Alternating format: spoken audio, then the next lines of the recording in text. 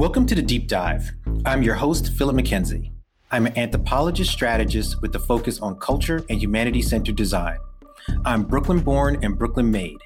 Every week, I will bring you guests from a wide variety of backgrounds who, despite their different areas of expertise, share traits in common. They aim high, push boundaries, and make things happen. Their experiences drive insights. On today's episode of The Deep Dive, I'm joined by Alicia Juarrero, who was very patient with me with the pronunciation of her name, so I thank her for that immensely. She's the professor of philosophy emerita at Princess George's Community College, Maryland, USA. She's the author of Context Changes Everything, How Constraints Create Coherence, and Dynamics in Action, which was published in 1999. She's also co-editor of Reframing Complexity, Perspectives from North and South, published in 2007, and Emergence, Self-Organization, and Complexity, Precursors and Prototypes, published in 2008. We have a lot of things to get to. This has been a labor of love getting this conversation together, and I want to thank you so much for being on a deep dive with me. How are you this afternoon? Very well, thank you. And I thank you so much for your patience with my tech problems. I'm a man that never criticizes anyone for tech issues. As everyone who knows me and knows me well, I'm the least handy, the least tech person anybody would ever want to meet in their life. So I reject all of it. So when it works, it's a miracle. When it doesn't work, it's okay. The universe is working the way it should. That's my guiding philosophy. So I'm really excited to have this conversation. We had an opportunity to chat just a little bit before we actually started recording. And one of the things I really wanted to jump to is complexity as a term, as a subject matter. It's something that I feel, in my estimation, was more of a niche world of how people thought about and interpreted business events, social events, what have you, and has now become far more of a catch-all terminology. You know, if you're on LinkedIn, you will see complexity thrown around a lot. You will see VUCA thrown around a lot, and all these kind of terms. So I'm trying to connecting two things. And as I explained to you at the beginning of the show, when some terms become too ubiquitous, they begin to mean everything, and then conversely, strangely, mean nothing at all. So as someone who's clearly an expert in this field and has dedicated so much of your professional and academic work and pursuits to it, I wanted to give you an opportunity to share how you think about complexity and maybe give some feedback as to my thought about how the term has become a little bit too ubiquitous. Oh, I think you're absolutely right. The term has become way too ubiquitous. And I think the reason for that is it already existed in the language, but now it's starting to be used for all sorts of things.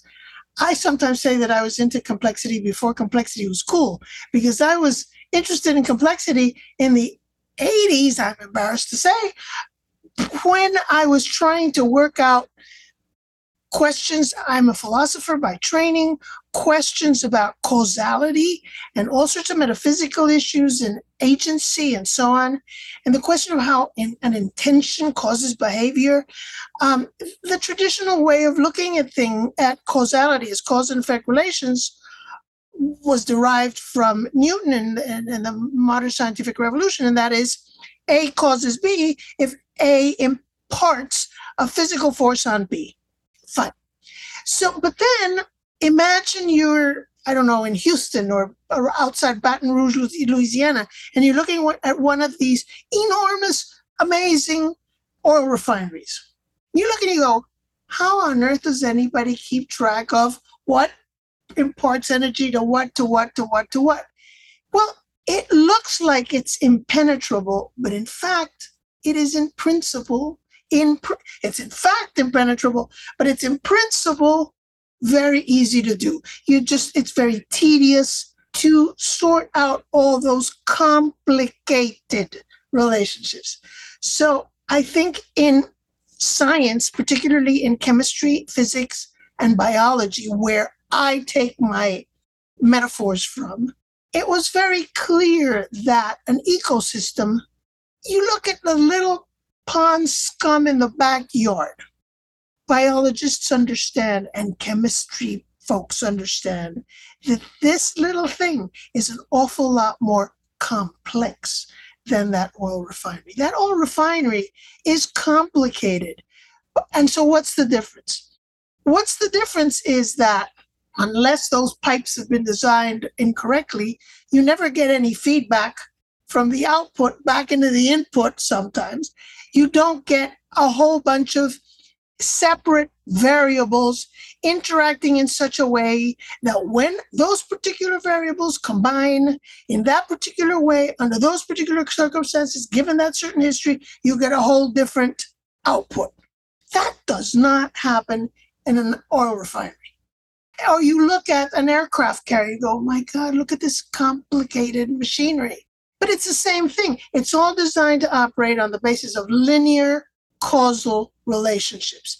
They may be difficult in practice to keep track of, but in principle, they're very easy.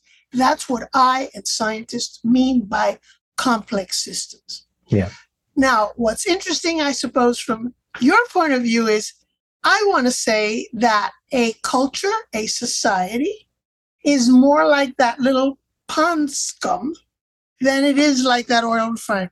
Because you've got a whole bunch of variables, we would call them, that are interacting simultaneously. And I want to emphasize they are the order in which they interact will affect them as well. So it's not just that it is those variables, but the order in which they interact is almost as important. Think of a recipe. It doesn't matter that you perform the steps. It's the sequence in which you perform the steps that's equally important. And so what I want to say is that all those variables interact to then produce an emergent outcome. What do I mean by that? In the case of complicated system, you'll end up with a product that you didn't have before, but it isn't an emergent product in the sense of it's not a total integral whole that has properties that then affect the components that created it in the first place. See, so you get all these weird feedback loops that are interlevel. I don't know if you remember way back when Douglas Hofstadter wrote Gödel, Escher, and Bach, and everybody was really into Gödel and Escher and Bach because he called those strange loops, right? They're loops between parts and holes and holes and parts. And that is what, in my view, a complex system is. Yeah. Now, why is that important? First of all, because it gives credence and credibility to what I would call a whole, what I just called, I think, an integral totality. Yeah. Whereas from the point of view of modern science, meaning the science from Galileo to the beginning of the 20th century, there were no coherent dynamics according to that way of thinking of metaphysics. What looked like a whole, W-H-O-L-E, was nothing more than the sum of its component parts. It could therefore be decomposed, technical term is reduced, to its component parts. And the way to understand a complex system, the way to understand a complicated system is to reduce it to its component parts. That's what we call analysis. You break down the whole into its parts. And look how, but even somebody as far back as Montaigne, Michel de Montaigne in the, 17th century, I guess it was, he said, il faut tuer pour analyser. You've got to kill something to analyze it, meaning what? That doesn't work for an organism. No, but people have tried. Absolutely, people tried because the reigning paradigm at the time was wholes are just aggregates. They are therefore decomposable into their parts, and their parts interact with each other only in terms of these billiard ball notions of causality, which is one pushes the other one. Now, when we talk, and I know you're interested in design, you're interested in issues having to do with culture. When somebody thinks about how does a culture influence me, influence how I frame my thinking, how I frame my ideas, how I even frame the questions I have about something. I would say that is an influence that is going from a whole, a culture, a society in which I am embedded. Now, I think that word is important.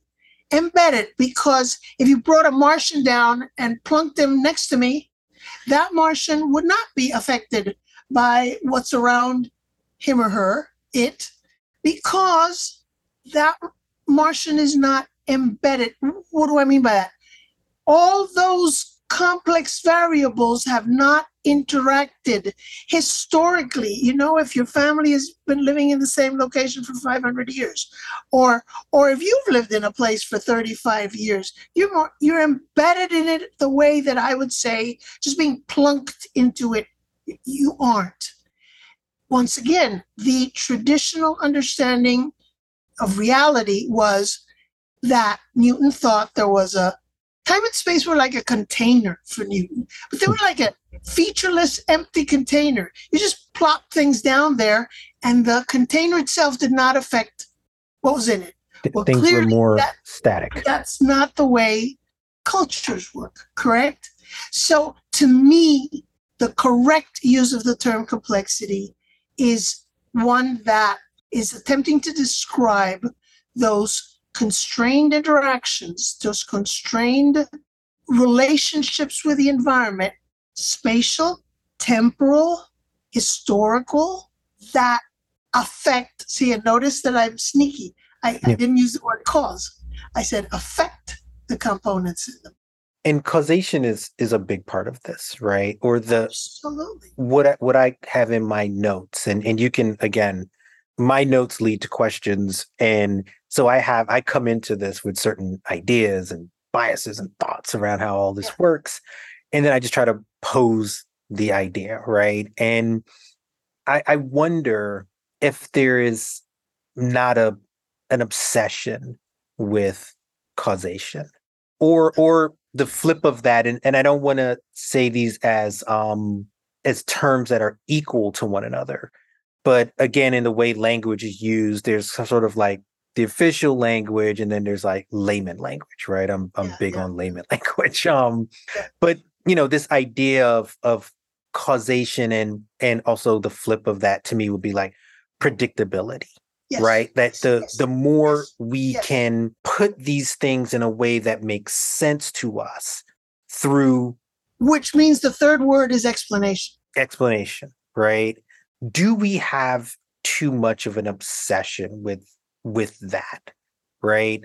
I know there are mysteries out there, right? That human nature drives us to understand, but I'm thinking more in a more modern perspective where, you know, in a business setting, in a social setting, we're using these ideas to make grand predictions. Absolutely. And then those predictions are driving policy. And someone like me would argue you don't know enough to say that there is a causation happening, right? So that's me, but I want to hear from the expert. Okay, so I absolutely agree with you that there's been way too much emphasis on prediction, but I think it follows logic. In fact, it does. In the history of philosophy, it follows logically from that whole model I was talking about earlier, about wholes being nothing more than aggregates, and so on. Because if you put all of those parts back together again, the theory told you you will be able to predict exactly how it's going to come out and what's going to happen, correct? So the idea became commonplace that if you couldn't predict it, you really didn't have it right. That if you couldn't predict it, you really didn't understand what was going on because you hadn't teased apart, you hadn't analyzed all those components the way you should have, right? Now, what's fascinating to me is what happens to predictability as soon as you acknowledge the premises about complexity that I just mentioned. In other words, that a complex system has all these intertwined variables, and that the whole system works in a path dependent historical fashion. That means what happens today doesn't happen in a vacuum. It happens as a result of a whole bunch of history, and so on as well. And so, therefore, what does understanding and explanation amount to when you're talking about a complex system? What does it mean to understand a complex system? Now, why do people keep trying to force a complex system into a predictability Newtonian, or shoehorn, right? Shoehorn it into, because in a complex system, very small change. Again, this is technical complexity theory, complex dynamical systems theory, for which Ilya Prigogine got the Nobel Prize in 1977. The thing about complex dynamical systems is that you cannot, in principle, predict an outcome. Very small perturbations or fluctuations, because those intertwined variables intertwine in a non-linear fashion, as opposed to Newtonian systems that are all linear. Again, follow the pipes in the oil refinery, right? But when you start talking about all these strange loops we were talking about, it's a non-linear phenomenon, and that is what you can negatively affect an ecosystem. And the interesting thing about these complex systems is that they, quote, degrade gracefully. I can have my spleen removed. I can have my gallbladder removed. This homeostasis of complex systems, which an oil refinery does not have. You put a wrench in the exact correct pipe you're looking for, you'll gum up the whole system. But a complex system has evolved, especially in living systems, to be pretty resilient, tolerant, adaptive, robust, to handle perturbations. But when you stress a complex system too far close to the edges of its range of viability, I don't want to say stability, because nature does not select. Complex systems do not select for stability, they select for resilience. Yeah. But if you push it too far to the edge of its range of viability, then you're going to get these non-linear phase transformations. So all of a sudden, from limping along, having damaged the ecosystem and the planet for X number of millennia, all of a sudden, whoops, you get this. It's like the transition from water to ice, or from steam to water. It can be discontinued. It's like a stepwise transformation rather than a nice, easy slope you can handle. So you can understand why policymakers, CEOs, business leaders, they're going crazy, because things are changing so fast, and the cycles of these loops are looping so quickly that it looks as though the integrity of the system is falling apart. But I think hanging on to the vain or impossible hope of prediction is not the way to do it. And I want to talk a little bit about the fast, this element of fast. I'm taking additional notes as you're going, because I want to talk about history, and I want to talk about ways of knowing things, right? But before we do that, I don't want to lose the thought.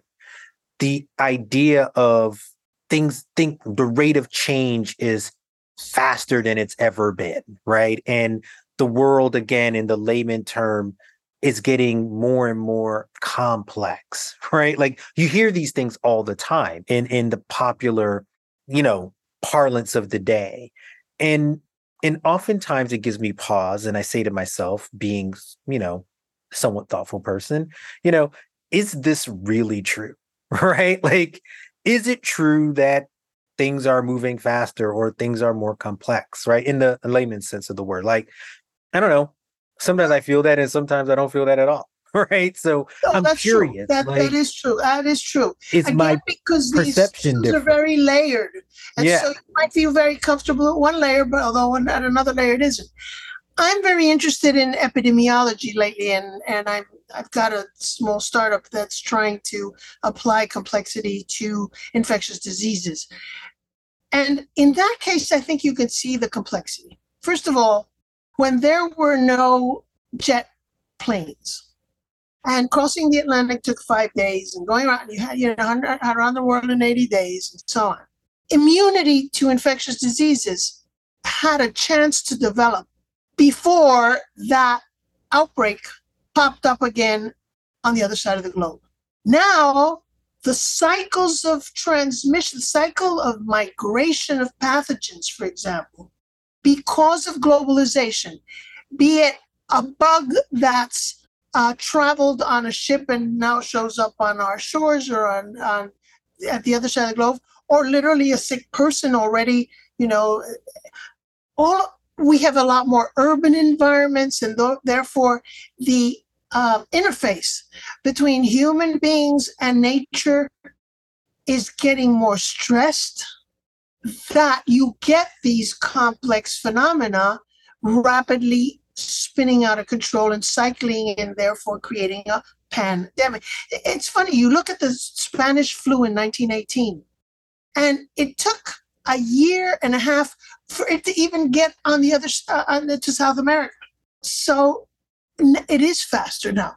It took what, 3 months for the virus to go from the first spots where it was discovered all the way to the entire world. Less than 3-4 months, it was everywhere. So in that sense, I think ecological complexity, the rate of change affecting ecological complexity has changed. I think that the rate of change of educational skills that you need to survive in the world or in a certain society have changed. So let me ask this as an additional question. Does that sort of ecological connectivity that you described and the ensuing rate, should there then be, and this is a suggestion on policy, right? And seeing how things are enacted, you know, a person like myself would hear that and witness this and say, oh, well, this is an opportunity for us to move into a space of more complex cooperation, Oh, right? Where we are creating, ideating, and working with a different set of goals with all of the information that you just shared with us in mind, right? And what I see, layman hat again, is these ecological realities at the new rate moving, but yet we are still tethered to oh, absolutely. ideas and Absolutely. policies that Absolutely. speak to a slower time. How do we Add to, confront that? add to the mix the notion of Darwinian selection and the idea of competition, which fits very nicely with the billiard ball notion of causality, forces that impact each other and push each other out of the way, correct? But what you see I stick my neck out in this book because I am not a physicist, I'm not a cosmologist, but I stick my neck out because it seems to me that if you look at the cosmos with a different lens, maybe with a lens of complexity, what you find is a tendency to produce what in biology are called symbionts. In other words, what I want to say is that those complex variables interacting in a constrained and nonlinear fashion oftentimes produce a whole that is coherent, that is greater than what we had before. That is like what are they? Lichens. I'm going to get this wrong. Lichens are a symbiosis between fungi and algae, but they are an entirely new phenomenon, correct? And they are able to access resources that the fungi and the algae alone by themselves individually cannot. And if you fast forward the film, I would say that societies are the human analog to that kind of phenomenon, that societies band together in order to be able to create wholes that afford opportunities and benefits that are unavailable to the solitary, to the hermit out in the cave. Correct? So my plea at the end of the book, and I when I wrote this, I thought to myself, "Oh, people are going to accuse you of being too woo-woo," kind of. you sort of lost it to the woo-woo crowd. But my appeal is that unless we understand how these interdependencies are formed, and we actively seek to foster them, right, we're in trouble. And So I am absolutely agreeing with what you're saying, that we should be looking for ways of cooperation. But again, think of it. How are you going to do that if the only model of causality you've got is push-pull billiard balls? You can't do that. You can't force people, you can't push people. Hey, look, I order you to cooperate. People are not going to do that. So that's why I find it very interesting to take a lesson from, again, biology. What do you have in biologists? You have catalysts. And what's interesting about a catalyst in a chemical sense, but it's interesting that that's another word we have adopted in everyday language, that, mhm. oh, so-and-so, they're a catalyst for change. Isn't that it? We talk about people. What do we mean by that? And again, I think people throw that word out and they're not thinking about exactly what that means. Yeah. Let's go back to the science. In chemistry, what's interesting about a catalyst is that it allows for an interaction to occur without itself transferring energy. In other words, it didn't issue a command, an edict, at the force of a gun, Mhm. with the threat of it, but rather, in a sense, the way I think about it is that a catalyst modifies the landscape in such a way that the outcome that catalyst catalyzes, right, Yeah. happens more easily. So long time ago, I wrote a paper, we're talking decades ago, as the manager's catalyst. Because I think what that does is it leads to an entirely different model of policymaking. Its policymaking is catalysis, not as thou shalls, correct? And But what that means is that a catalyst, in a sense, represents all these interactions in the context, and by just being there, it affects the likelihood that this is going to happen rather than that. So the role of a human catalyst would be to more so look for existing bubbles in the society that are forces for good, if you will, but bubbles that promote coherence, solidarity, interdependence, and mutualism, as opposed to trying to shove it down somebody's throat. yeah, That just won't work. the edict by gun or by pen, depending Correct. on how one looks at it, and I think that gives us a chance to get back to what I was saying earlier about the different ways of knowing, Yes. right? Because as I'm reading the book, and this means nothing, but like a lot of the names that are mentioned in the book from a philosophical perspective are ones that people will be familiar with as they pick the book up, right? And read it and understand it. And then we've been talking a little bit about this Newtonian way of understanding the universe, right? That the billiard balls and things, kind of one thing leads to another, and you click the thing on the desk and it goes back and forth. And Right, exactly. these are all the popular things that I think in our minds, those of us that have come up in a Western tradition are very familiar with, right? But I do think that there are different ways of knowing, right? And what you introduced in your previous answer, this idea of there being a mutual benefit to things and looking for those bubbles within the society, amplifying them. There are ways of knowing that surface those in the same way that a Newtonian and Platonic and Socratic methodologies surface something else. How do we invite a broader exchange of ideas that include other ways of knowing. Even when that, like I do this a lot with organizations or clients that I work with, I admit that I don't know the answer, right? Like I feel a lot of people want to say, "Oh, I know everything." And I'm like, "No, I don't know the answer." Right? Even that is sometimes sacrilege. So big preamble, but how do we introduce those different ways of knowing in a way that can act as a counter but also surface these other Right. opportunities? That's an incredibly important question. And I don't know the answer to that either.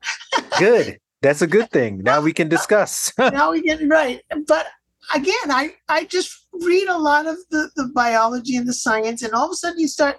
And there was this wonderful philosopher of complexity theory who has since passed, Paul Cillier from South Africa. And he talked about membrane, like the eardrum. What does the eardrum do? The eardrum kind of adjusts what's inside to what's outside and filters what's outside to what's inside.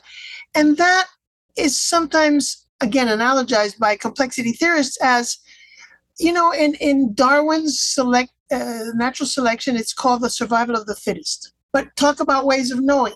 Because of that whole philosophical, metaphysical framework I spent the first 15 minutes talking about, the term survival of the fittest meant the one who got rid of all the others. Correct? It's a bellic, is that the correct term? Warfare kind of, you eliminate everybody else and that's all that was left and that's the way you do it, correct? But apparently people who have been studying Darwin's theories in the context of Darwin's times, that's a plug for my notion of you don't really understand it unless you understand it in context, because all these things influence, and therefore you use the term in one sense that then 150 years later gets interpreted differently. Apparently, the word fitting is more like you go to a tailor and you get fit for a new suit. So that's not I killed it and I'm the only one that survives a way of knowing. That is all right, I'll take it in a bit here and I'll let it out a little bit there. And so it's kind of like what the eardrum, the membrane I just suggested was doing. Something more malleable. It's malleable, but then what that needs is who's the translator there? The translator there is the tailor, correct?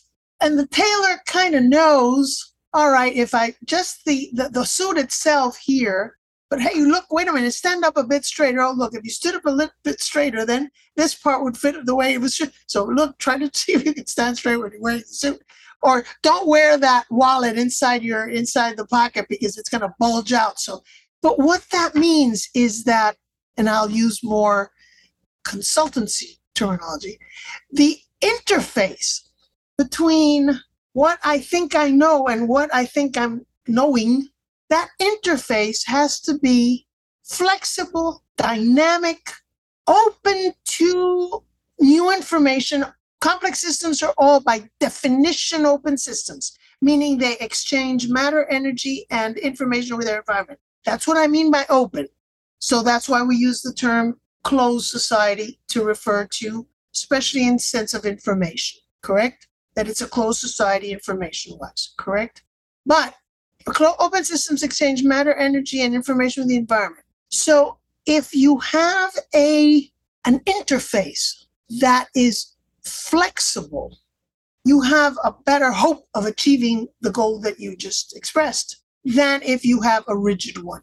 And boundaries like physical walls in evolution were what the prokaryotes had way back when they were single-celled. Evolutionarily, they developed porous, permeable membranes. And so anybody who thinks they're going to save a society by building a wall. Yeah, good luck with that. Right?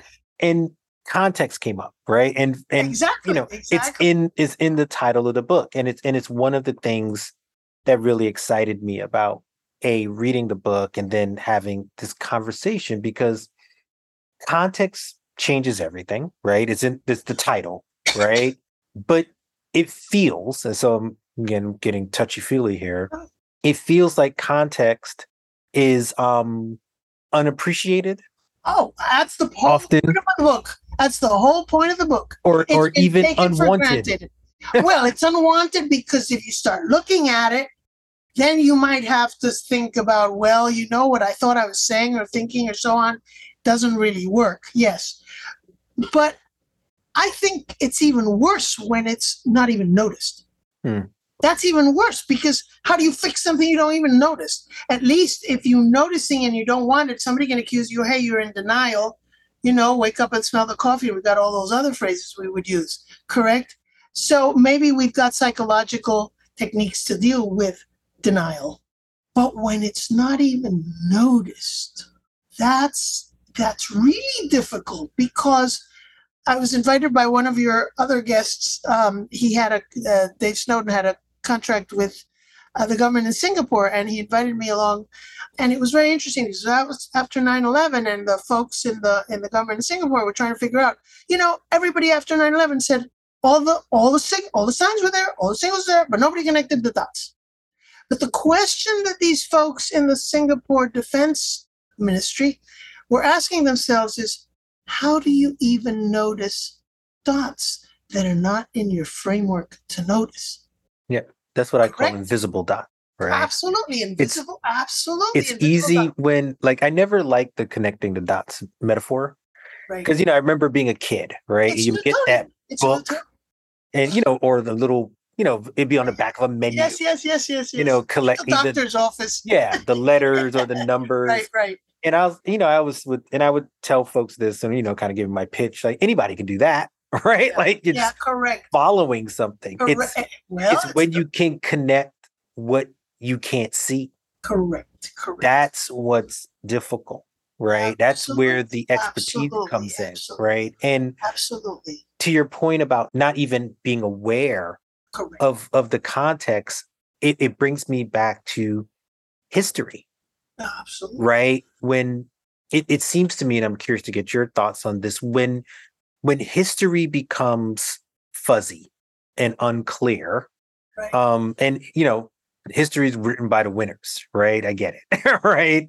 But it doesn't mean that we can't uncover more reality, more context. There's that word again, right? It's as if you were. How does that change things? It's as if you were zooming out. So yes. you see things that you wouldn't have been able to see. You missed the forest. I mean, they all, again, it's really interesting, but it does seem absolutely to work that way. And you mentioned expertise, and I think that's important. Absolutely. But it's not book learning expertise. And says an academic who worked in teaching all her life. It's more the expertise that a mentee learns from a mentor or the old Buddhist notion of the master or the what is it? What are you learning there that you're not getting in book learning? In book learning, you've got do this. It's got all those instructions. But you don't have all the, but if you come across this, don't do that. Yeah. Don't do the other, or don't. But when you are an apprentice, correct? And you're learning on the job, you're learning through you're learning how to ride a bike. You cannot learn to ride a bike from a book, from a textbook. Simple as that. Got to skin some knees to do that. Correct. And so, I guess this is what I did. And sometimes you're not even sure what it was. But after a while, what you start getting is a feel for a complex system. And people who are programmers will tell you, I just get a feel for this, for the process and the system. And so, and I always bring up the example of police sometimes tell you, trust your gut. If there's something that your gut tells you there's wrong about trust your gut. And it's as though if we had signals people before 911 focusing more on what's wrong with this picture rather than how does this go nicely and how do I force it to fit this nice diagram that's in the textbook. What's wrong? Something doesn't quite fit. Then I think maybe that's the way of realizing. But for that, and again, complex systems are very interesting that way because diversity in realizations, what I mean by that is an ecosystem can be realized in a whole bunch of different ways. The same ecosystem, it has different modes in which it can operate, and that's fine. But the more modes in which it can operate, the more resilience it's going to be. That's a form of diversity. The more diverse components, the more diverse pathways for interacting, the more resilient it's going to be. And so it's interesting to me that aside from the ethical considerations about diversity that we hear about with regards to hiring and so on and so forth, there's a damn practical reason for being interested in diversity because the more diverse, the more those individual voices and eyes and visions and background and ways of knowing will explore the possibility space to maybe find a crack that allows a solution to emerge that you wouldn't have had if you had a monolithic, uniform, homogeneous input components. Whatever the desire for that oftentimes seem to over the desire for the homogeny, right? That sameness seems to counteract the arguments that you and others have given for the benefit of diversity and however whatever the frame is that we happen to be talking about. And it comes down to also something mentioned in the book, this idea of identity, right? Like how does identity fit into these conversations? Because we are complex beings, right? As individuals, we have a shell, right? To which we move in the world, but that varies and changes, right? And I think we're at a time when we're seeing, really, some people talking about so-called identity politics in that they're not well-meaning actors, right? Like they're not having good faith conversations. Correct. But I think there are some who are having what I would call good faith conversations around, what are the constraints, using the words in the book. What are the constraints to identity politics? Being me, I would probably offer, what are the invisible that we can use that can be surfaced to be bigger. So, again, preamble, but introducing that notion of identity into complexity. How does that affect how we think about the way those terms move together? And I'm keeping an eye on the time for you. No, and again, I think that the notion of resilience and stability are important. And perhaps if you are raised under a set of conditions that are horrendously unstable, that are insecure, then I think the natural reaction is to default to an emphasis on identity that is rigid and stable, meaning it doesn't fluctuate much, because that's the way of coping mechanism. So I think that by providing a stable context, be it a safe space in a corporation in which to express one's opinions, safe space, respectful space that allows people to express their opinions, then that allows for the otherness, the diversity, not to be interpreted as threatening. See, and hopefully that might be the way to enlarge the possibility space to allow those other voices into one's own head, if you will. It happens to me whenever I travel to Europe, and you go to Spain and it's Spanish food, and you ask the waiter, and how is this dish prepared? The way it's always been prepared. And coming from the United States, you're like, oh, if you said that in the United States, that would be enough to be, the food critic would say you're stale, you're boring. But it happens in Italy, it happens in Germany, it happens in France. So I don't think there's any place in the world except in the United States, where you can say, okay, what are we going to eat tonight? Chinese, Thai, Ethiopian, Italian, no, no, no, no, no, and so and so.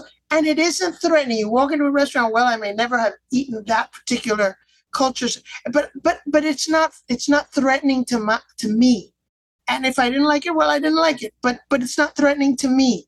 And how do we get to that point where it's not just food? It is somebody else's opinions about certain things that may be held very close. And does that mean relativism? No, I don't think so. And that upsets me tremendously. The argument, again, from some quarters is, oh, look, if you don't have these very clear-cut, stable, eternal virtues and values and so on, then you're on the slippery slope to relativism. And my answer, again, goes back to Aristotle. Aristotle said the three places where context matters, the three fields where context matters are ethics, politics, and medicine. Why? Does that mean that for Aristotle, medical practice was relative? And again, we're talking very primitive medicine, but I think we can apply it today. And the answer, I don't think, is so. What was Aristotle's point? You teach the overall principles of medicine, but how to apply those principles in a particular circumstance.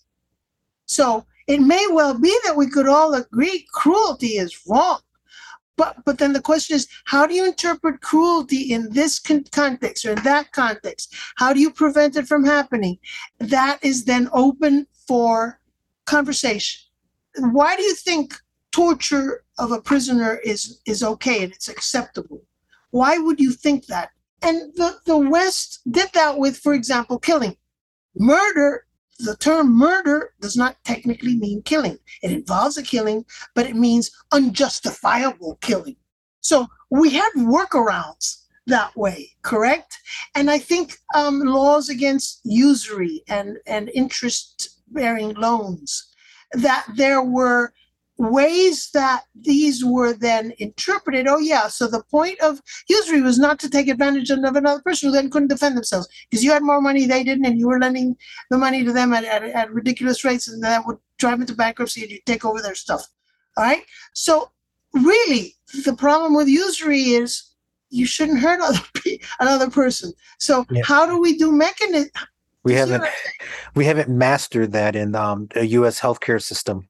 Exactly. Or in exactly, and that's exactly the kind of conversation that needs to happen. When people start thinking a tax is robbery on the part of the government, well, wait a minute. How about driving on pothole-less streets? And how about not having access to a public library? And how about having students who have old books and so on? Everybody wants the services, but nobody wants to pay the taxes. The rights. Everybody wants the rights, and nobody wants the obligation. They all go together. We are interdependent, and that means it's Janus face. It's like that little statue that the Greeks had that faced both ways. So where the word January comes from. It's the end of one year and it's the beginning of another. It faces both ways, and so you've got to take both. We want autonomy and independence, but then we feel isolated and lonely. Well, wait a minute. Therefore, you're going to have to put up with the pain in the neck demands that your relatives are asking for, because we have to deal with our neighbors. Correct. Right? Exactly. And I both think macro and micro. That's mutualism, and so nature figures out a way. All right, so we've got these that do this and that. The interdependent pathways have been discovered by a lot of the lower flora and fauna. Now, we need to follow that model instead of the model of billiard ball physics. Absolutely. We can go on forever, but I got to get to the final two segments of this show. And this is the one you were nervous about, though, for no reason. Oh, no. Off the Dough is the first of our two closing segments. Okay. And I only have 3 of these. Okay. They're very easy. You are obviously someone who is incredibly well-read, well-versed, have thought about a lot of subjects quite deeply. Don't shake your head. These are true things. If there is anyone that you could think of in history that you would love to befriend, not collaborate, but just go to have that pint with? Anyone in history, who would that person be? Probably the person I mentioned earlier, Michel de Montaigne, the Frenchman, because Stephen Toulmin, in a book called Cosmopolis, he says probably Montaigne was the last person before this modern worldview kicked in that really believed that you could hold several diverse perspectives at the same time and they were all equally valid. So it'd be interesting to know, and what happened next, and then what happened, then how the whole thing then switched to a different point of view. What happened was that painters discovered perspective, and so therefore all the paintings had to all have one perspective. And you didn't have triptychs the way you do in the previous era. Yeah. Absolutely. Okay, my second one. What would be the most surprising or shocking, either one, breakthrough to happen in your field? What was or what would be? What would be if you had to think of something that my goodness, it would be for Anglo-American philosophers to take context seriously, because after I wrote this book, I realized there's a whole chunk of the backstory that I left out, which is Anglo-American or language philosophy, linguistic philosophy from about 1915 to about 1960. And as I was reading a bunch of new books, including one called The Women Are Up to Something. It was about women at Oxford and Cambridge in that period when men were off to war. Like, isn't this interesting? They really tried to focus on the role of context in ethics and so on and so forth. And they tried, but once the men got back from the war, it's interesting that that all this metaphysical baggage that we talked about earlier reasserted itself, and nothing much changed. So that's why I don't read philosophy anymore. I read science, because science is taking context more seriously than Anglo-American philosophy has. That, as opposed to, say, continental philosophy, which did, except that continental philosophy is impenetrable. I mean, I can't read. Okay. They're very hard to read. And my last, off the dome, that I picked up my pen, which dropped, Aristotle, Plato, Socrates, they are mentioned quite frequently in your book, and everyone knows these as household names of philosophy. Just as a fun way of asking this question, people have heard this in cocktail. Aristotle, Plato, Socrates. Who would you date? Who would you marry? And who would you keep as a consensual work collaborator? I'd probably keep in the consensual collaborator Socrates, because Socrates never wrote anything, and so his thing was dialogue. The ideas that are presented in Plato's dialogues are Plato's sort of more mature version of this is the answer. So the conversation and the ongoing relationship with Socrates would probably be a lot easier. Okay. Plato, on the other hand, when talking about policy, remember Plato believed that rulers of the ideal society of his republic would be these guardians, right? And they would be they would be identified as children and trained to be guardians and so on. Like Jedi. And somebody asked him, would you accept women as guardians? And his answer, believe it or not, back then was, when I go to buy a bird dog, I don't ask if it's a female or a male. I just ask if it can hunt. So Plato was perfectly willing to allow women to be rulers, which is mind-boggling. And Aristotle, I don't even know where that he would fit in, but what I like about Aristotle is certainly not very often his biology. His biology is flat out wrong, even though he was a biologist. But it was his willingness to look at the world around him. So I like his biology in the sense of not doing armchair philosophy or transcendental philosophy, but looking at the world and trying to figure it out. He figured it out wrong. Well, this is 2000 BC, whatever. But I'd like that aspect of it. Whereas Socrates never left. After his military service, he never left Athens. All he cared about was Athens. Well, hello, there's bigger world out there. There's a bigger world out there, which would give you maybe a different perspective. So each one I pick and choose what I happen to like. Got it. See, painless. I promised you. Oh, painless thank you, section. thank you. I thought you were asking what my favorite song was, or some crazy thing like that, No. It's hard. It's hard to or a pick favorite. movie or It's something. hard to pick favorite songs in Yeah. movies, That's right? They right. change That's over right. That's time. right. So That's I right. want to get to the final segment of the show, which is called the Yes. drop. And the drop is just an opportunity to share anything at all with my listeners. And my drop is a new series that I just started. I'm only one episode in, actually two, but I'm very intrigued about where this is going to go. It's called Pluto. It's on Netflix.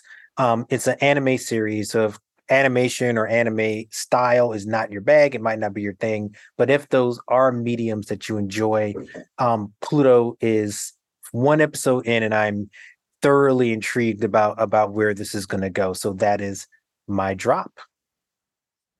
Well, I this is the one I find most difficult, because if I were to choose a movie, there was one called Chaos a number of years ago that I don't even remember who was in it, but it was an attempt to visualize all those interdependencies and back and forths. But that's all I can really. That one's a harder one for me. No, that's good. Um, I will look it up. it's called Chaos. Okay. It was an attempt to explain complex systems visually and how complex attractors appear and so on. And that was a really interesting attempt to Okay. Have to look it up. See, all of this is painless when it comes down yes, to it. thank you, thank It's you. just ideas. And on that note, Alicia, I really want to thank you for being on a deep dive with me. We This made it was fun. happen. Thank We you. This we was fun. fought through the You made it technology. happen. I was trying not to screw up as much as I did. Anyway, no, thank you very much. It was really very enjoyable. Sometimes I feel that I don't explain things because I feel like I'm talking to somebody I've known for a long time and who really understands this stuff. And so you make it so easy that I Oh, hope thank I you. wasn't being flippant with some of my No, not at all. And this is we will consider that goodbye an advertisement to future people to come on the show, right? absolutely. I make this easy. You make it very easy. It feels like talking to an old friend. Thank you. Oh, that's the highest compliment that I could get. I really appreciate Thank you. Thank you so much.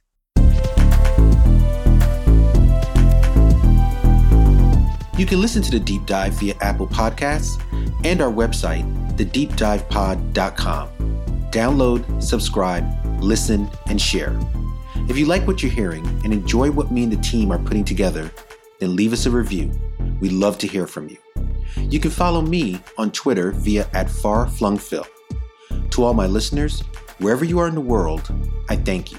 See you on the other side.